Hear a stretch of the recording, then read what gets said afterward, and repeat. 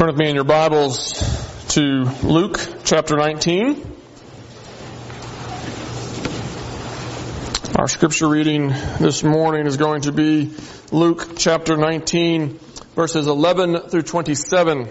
If you're using one of the Pew Bibles, you will find Luke chapter 19, verse 11 on page 878. This is, of course, the second Sunday of Advent, the time of year when we begin to look forward to our celebration of Jesus' birth. A birth which we have heard this morning that was announced by angels and proclaimed to be good news of great joy for all people. Last Sunday in Luke chapter 19 verses 1 through 10, we saw that Jesus' birth was good news for all people, namely because Jesus came to seek and to save the lost. Jesus' birth was good news because He came not to be served, but to serve and to give His life as the ransom for many. Of course, it was over 2,000 years ago that Jesus was born. It was over 2,000 years ago that Jesus laid down His life for us, and we are still waiting to see the final consummation of His work. As Peter says, we have a salvation that is ready to be revealed, but it is a salvation that is not yet revealed. The author of Hebrews tells us that we do not yet see all things under His feet. And so the passage before us this morning addresses this question: what are we to do in the delay? How do we make sense of His delay? And what do we do in the meantime? This is the question that Jesus answers here in Luke chapter 19, verses 11 through 27. Let us read it together. This is the very word of God. As they heard these things, He proceeded to tell a parable, because He was near to Jerusalem, and because they supposed that the kingdom of God was to appear immediately. He said, "Therefore a nobleman went into a far country to receive for himself a kingdom, and then return. Calling 10 of his servants, he gave them 10 minas, and said to them, 'Engage in business until I come.' But his citizens hated him, and sent a delegation after him, saying, 'We do not want this man to reign over us.' When he returned, having received the kingdom, he ordered the servants to whom he had given the money to be called to him, that he might know what they had gained by doing business. The first came before him, saying, 'Lord, your mina has made 10 minas more.' And he said to him, 'Well done, good servant. Because you have been faithful in very little, you shall have authority over 10 cities.' And the second came, saying, 'Lord, your mina has made 5 minas.' And he said to him, 'And you are to be over 5 cities.' Then another came, saying, 'Lord, here is your mina, which I kept laid away in a handkerchief. For I was afraid of you, because you are a severe man. You take what you did not deposit and reap what you did not sow.' And he said to him, 'I will condemn you with your own words, you wicked servant. You knew that I was a severe man, taking what I did not deposit and reaping what I did not sow. Why then did you not put my money in the bank, that at my coming I might have collected it with interest?' And he said to those who stood by, 'Take the mina from him and give it to the one who has the 10 minas.' And they said to him, 'Lord, he has 10 minas.' I tell you that to everyone who has, more will be given. But from the one who has not, even what he has will be taken away. But as for those enemies of mine who did not want me to reign over them, bring them here and slaughter them before me.'" This is the reading of God's word. Let's pray and ask for His blessing upon the preaching of His word here this morning. Father God, we do come before you humbly, asking for your grace, asking that the same Spirit who led Luke to write these words would now lead us to understand and receive them, and would empower us to bring forth their fruit in our lives. This we pray in Jesus' name. Amen. Luke tells us that Jesus told this parable to those who supposed that the kingdom was to appear immediately. More than that, he actually tells this parable because they supposed that the kingdom was to appear immediately. Look with me again at verse 11. Luke writes that as they heard these things, he proceeded to tell a parable. What are these things? What are the things to which Luke is referring? Well, it seems clear that Luke is referring back to what they have just heard. As Jesus has reflected upon Zacchaeus' faith and repentance, Jesus has said that he has come to seek and to save the lost. This is what Jesus has said in response to Zacchaeus' public profession of faith and repentance. Remember the story. Zacchaeus, the wee little man who climbed up in the sycamore tree. He had found Jesus, and in Jesus he had come to faith and repentance. He had professed his new faith by devoting half of his income to the poor, and he had shown his repentance by claiming that he would give back fourfold to whomever he had defrauded. And so Zacchaeus had come to faith and repentance, and in response to his faith and repentance, Jesus says, today salvation has come to this house. And then he adds these words, for the Son of Man came to seek and to save the lost. These are the words that the crowd has just heard. These are the words that help us understand why Christmas is good news. This is why his birth was announced by angels. This is why it was proclaimed as good news for all people. Because here in these words, Jesus came to seek and to save the lost. We understand the blessing of Christmas. The one who can redeem us, the one who can do for us what we could not do for himself, he has come. Emmanuel, God with us, he is here. He has come to save us. And so when the crowds heard these words, when they understood who Jesus was, when they understood that the Son of Man had come to seek and to save the lost, they put two and two together, or at least so they thought. And they jumped to the conclusion that Jesus was on his way to Jerusalem to save God's people now. And of course, in a sense, they were right.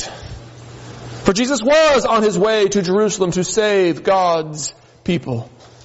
Jesus was on his way to Jerusalem to lay down his life as the ransom for many.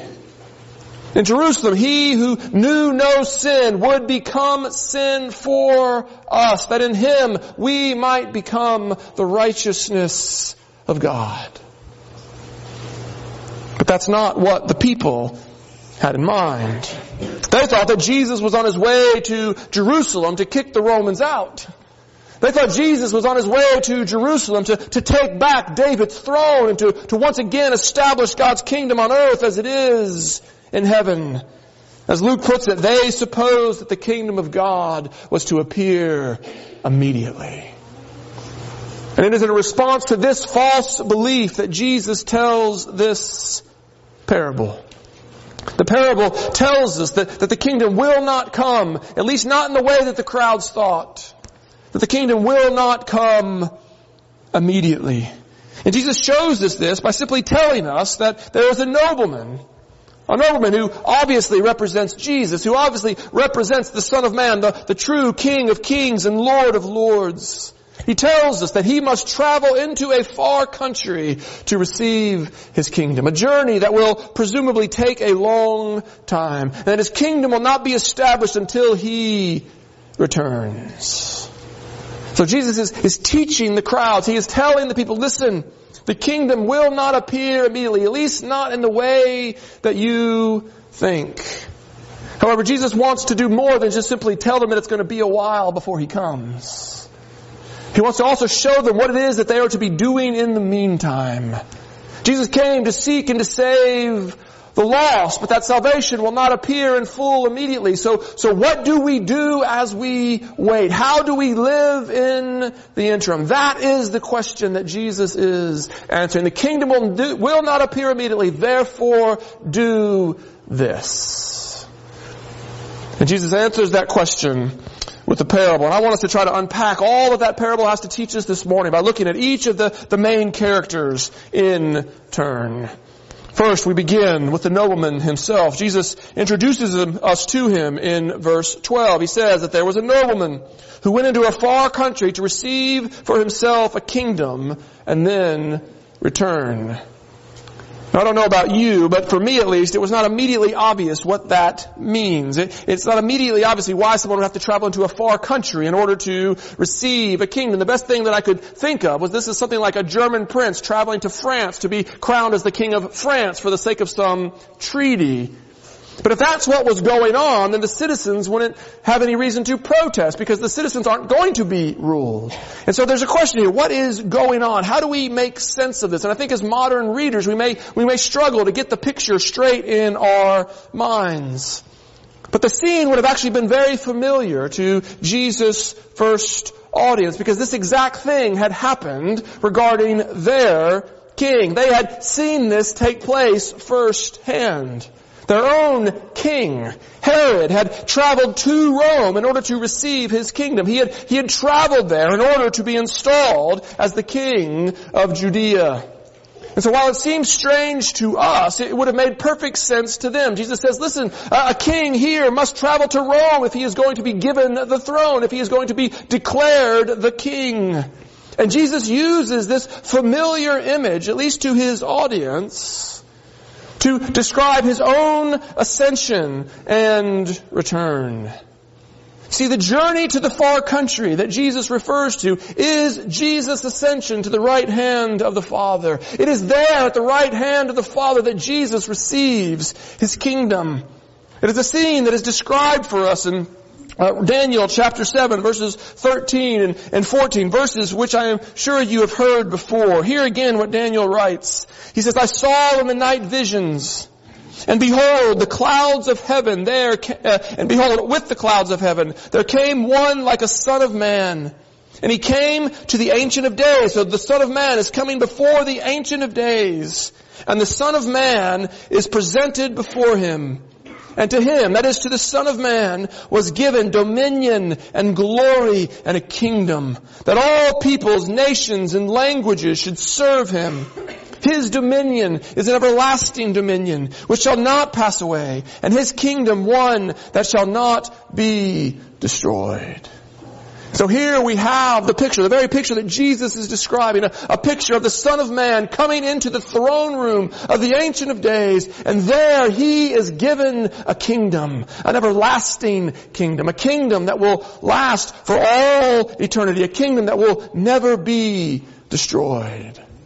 It's the same scene that Paul describes in Philippians chapter 2. Having told us that Jesus humbled himself by becoming obedient to the point of death, even death on a cross, Paul goes on to say, therefore, God has highly exalted him and bestowed on him a name that is above every name, so that at the name of Jesus every knee should bow in heaven and on earth and under the earth, and every tongue confess that Jesus Christ is Lord, to the glory of God the Father. This is the scene that Jesus is describing. The nobleman goes into a far country, even as Jesus ascends to the right hand of the Father to receive his kingdom. And of course, his return is his return at the second coming to establish that kingdom on earth as it is in heaven. This is what we still look forward to this Advent season. You see, Advent is not a time when we remember only the longing of the Old Testament people of God, but it is a time when we remember our own longing.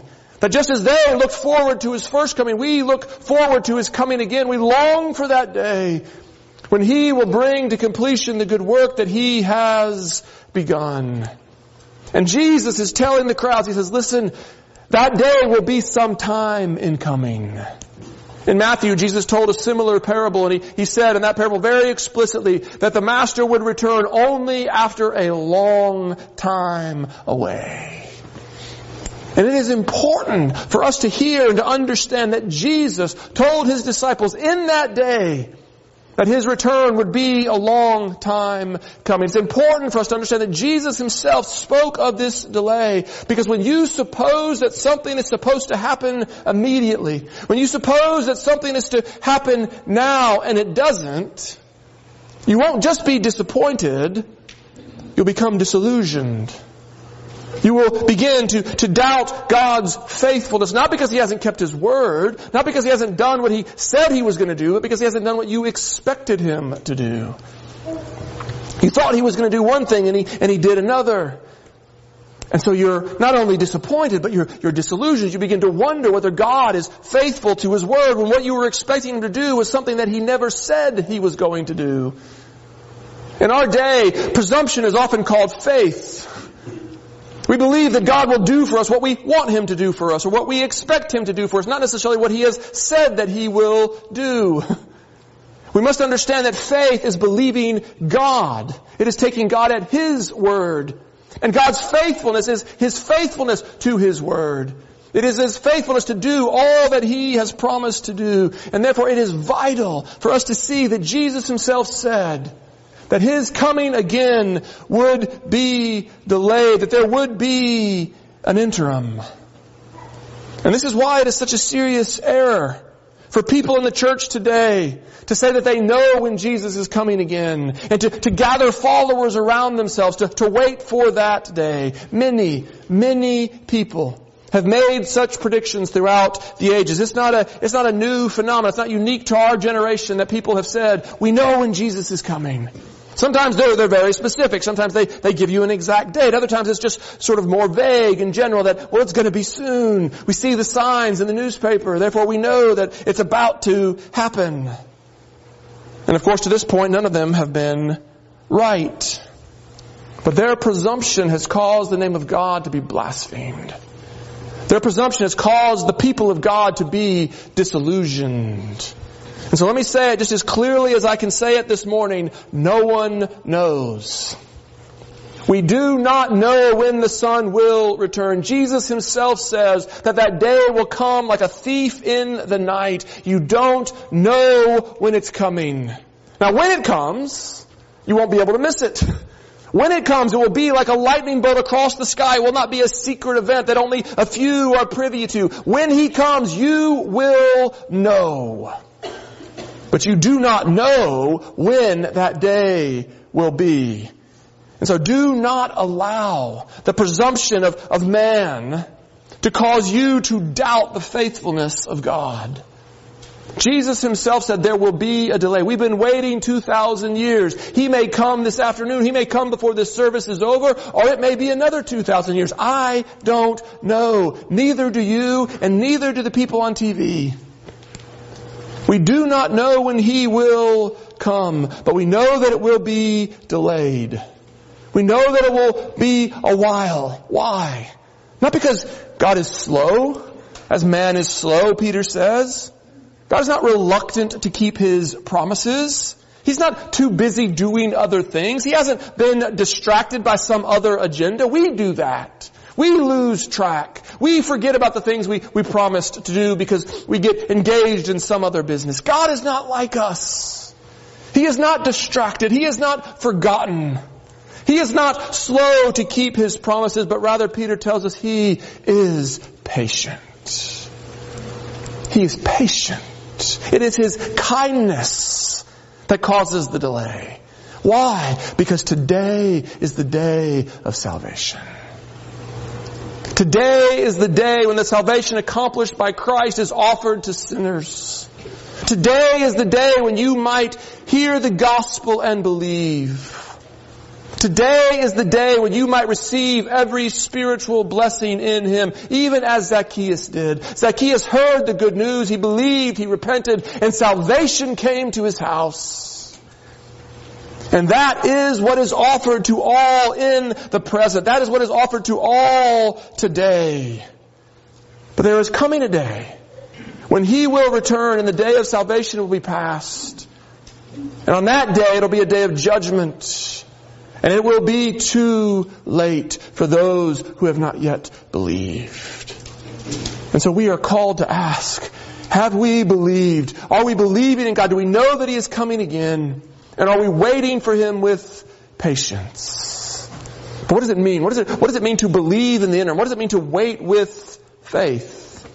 That's exactly the question that Jesus is answering here with the remaining characters in this story. The remaining characters in this story show us three possible responses to Jesus' delay.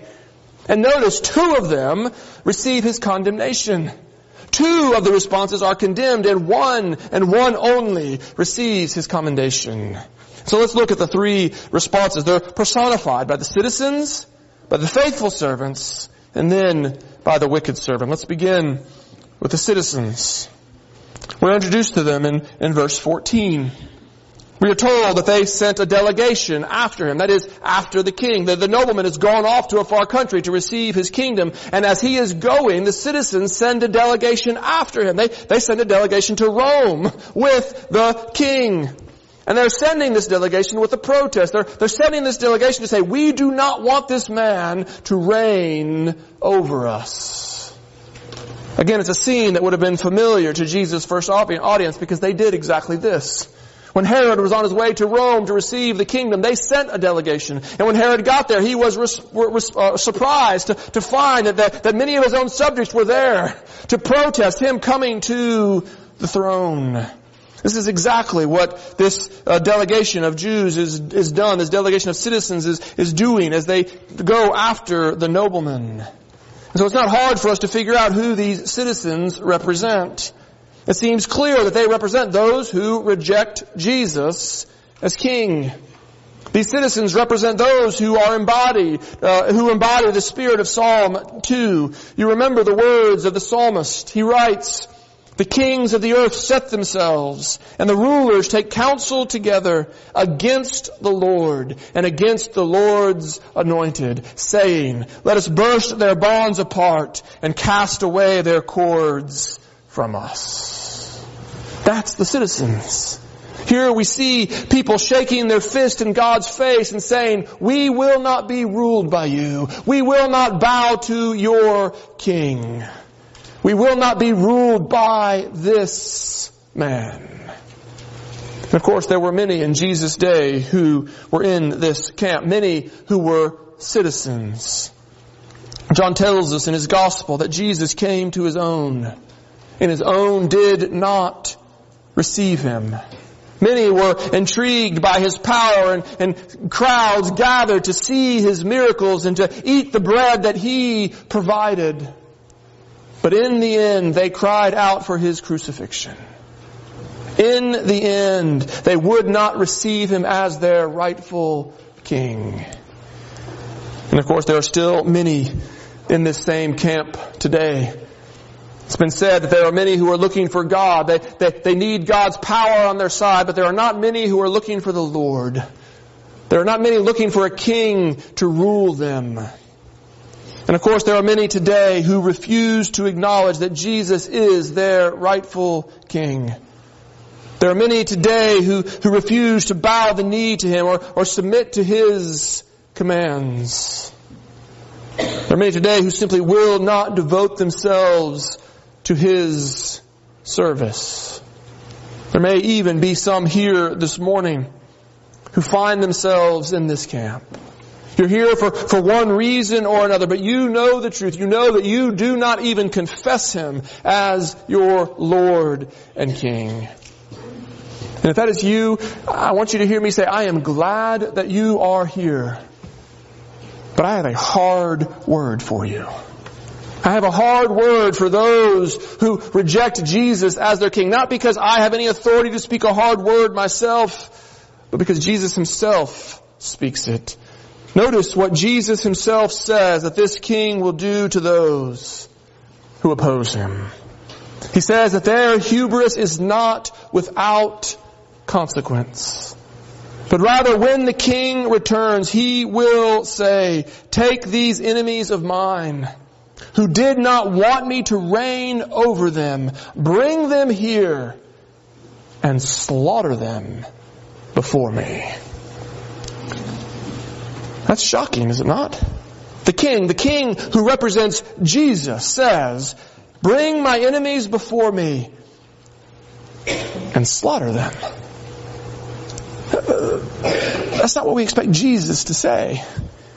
This is Jesus, after all. I never heard the Jesus who I heard about in Sunday school say anything like this. The loving Jesus that we so often want to contrast with the vengeful God of the Old Testament doesn't say things like this. But this is the God of the New Testament. This is Jesus. The same Jesus who says, "Come to me, all who are heavy laden, all who labor, and I will give you rest." This same Jesus says, "Gather my enemies before me and have them slaughtered." Two things that we must see here.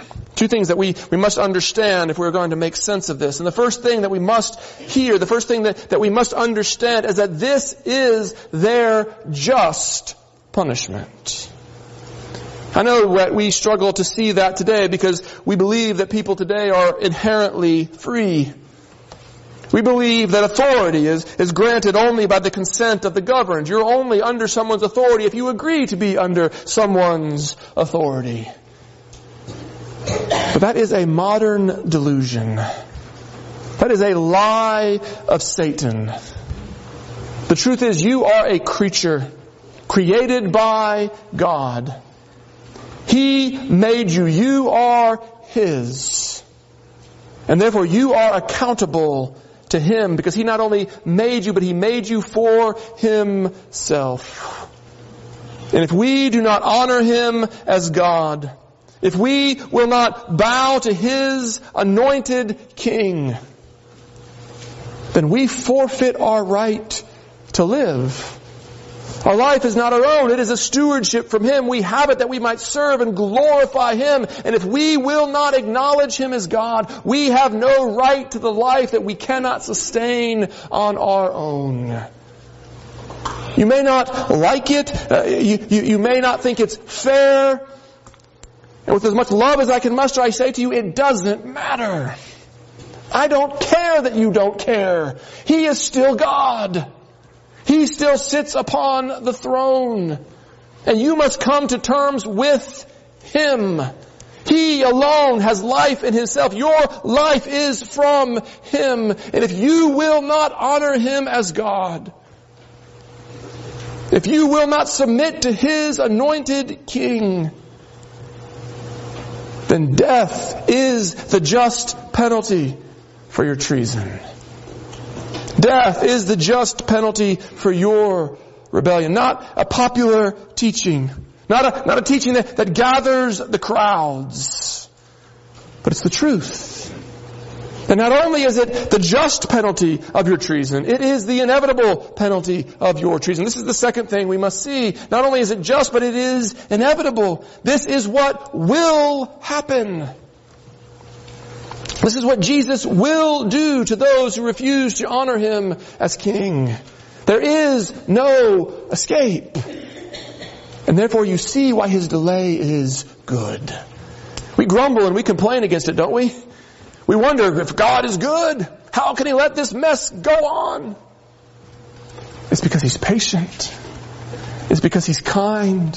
It's because He's offering to you this morning a salvation that is beyond your comprehension. You who are a rebel and a traitor against the throne, He invites you to come close. He invites you to repent of your sins, to lay down your arms and to be reconciled to Him.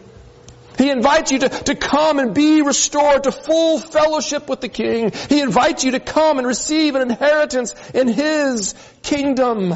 That's what the delay is for. That's why He's waiting, because today is the day of salvation. And therefore I say to you with the author of Hebrews, today, if you hear His voice, do not harden your hearts. Do not turn away, but rather hear Him as He calls to you. Today is the day of salvation. Repent and live. Whosoever believes in Him shall not perish, but have eternal life. For all those who shake their fist in God's face and refuse to acknowledge Him as their King, they will one day be gathered, and they will one day receive their just condemnation. But not today. For today is a day of salvation. But of course there's a second group here in this parable. It's not only the citizens who refuse to acknowledge God, there's also a group of servants. Servants who acknowledge that Jesus is, in fact, their rightful master. And this is exactly who we are introduced to in verse 13. Look again, the nobleman calls his servants and he gives to each one a mina, a sum of money. And he instructs them to engage in business until he comes. A mina is about 100 days' wages. It's 3 or 4 months of pay. He gives this to them and he says, now go do business. Engage in business on behalf of my kingdom. And these servants, these servants they represent those who acknowledge that Jesus is Lord and Master. These are professing Christians. But as we will see, there are two kinds of servants. There are two kinds of professing Christians. There are the faithful and there are the wicked. Let's look at the faithful first. As I said, they are commissioned in verse 13. We see it there. Jesus gives them this mina and says, engage in business. But what does that mean? What is the business that Jesus would have them to do? Well, it seems clear that this mina represents the resources that God has placed at our disposal. And those resources include actual money. Money is an actual resource. It's an actual stewardship from God, but it includes other things as well. It includes all the things that God has placed at your disposal. You have a certain personality. You have a certain intelligence. You have certain passions. You have certain skills. You have certain opportunities, certain connections. All of those are resources that God has placed at your disposal. And now Jesus is saying that you are to use those. You are to take what has been entrusted to you and you are to engage in business on His behalf. What does that mean? What does it mean to use what is at your disposal to engage in business? Well, Jesus summarized for us the law when He says, love the Lord your God with all your heart and love your neighbor as yourself. So He's telling you to use what is at your disposal to bring glory to God's name and good to His people.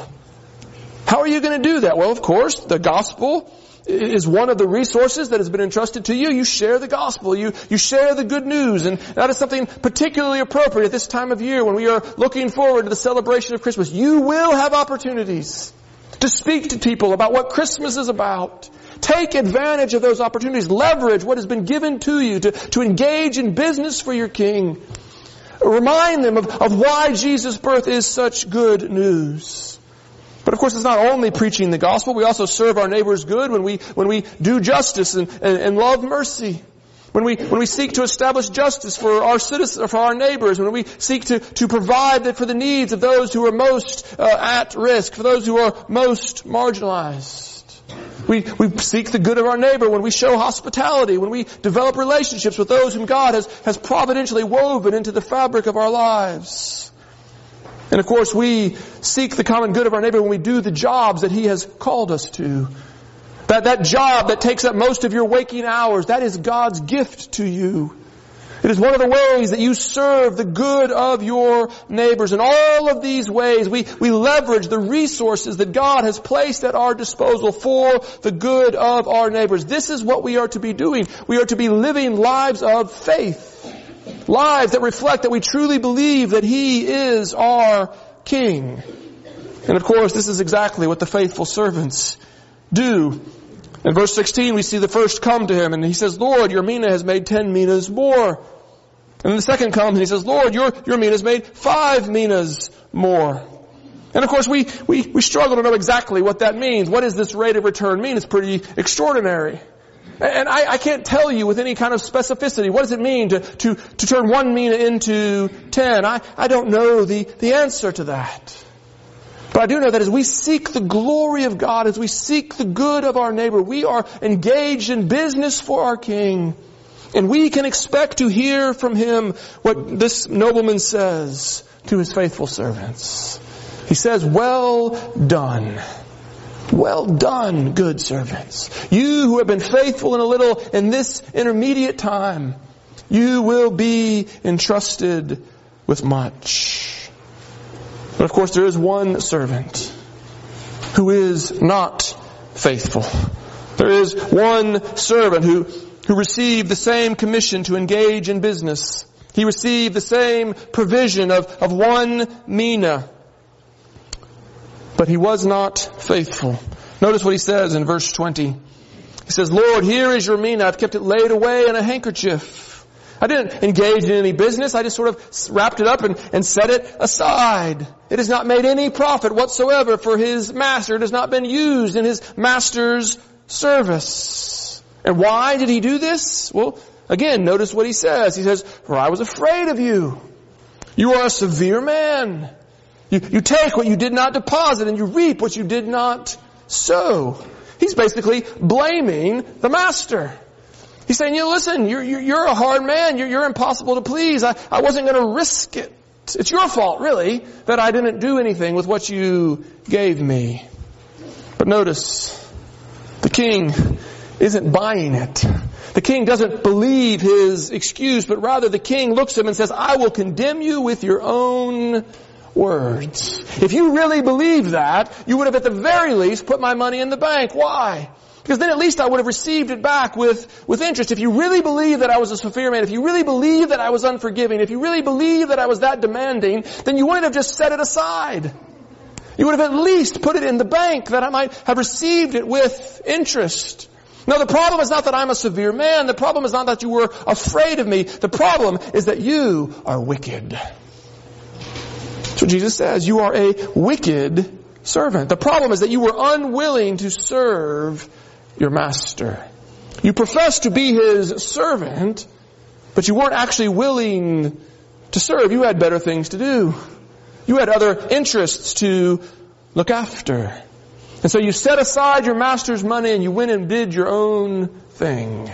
You did what pleased you instead of what you were called to do.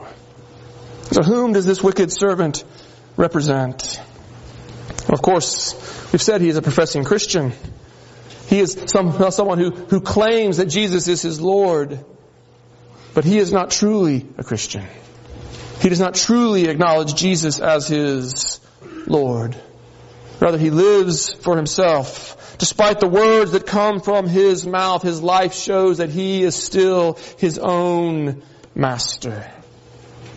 And as there were many like this in Jesus' day, there are many today in the church who profess with their mouth what they do not live out in their lives.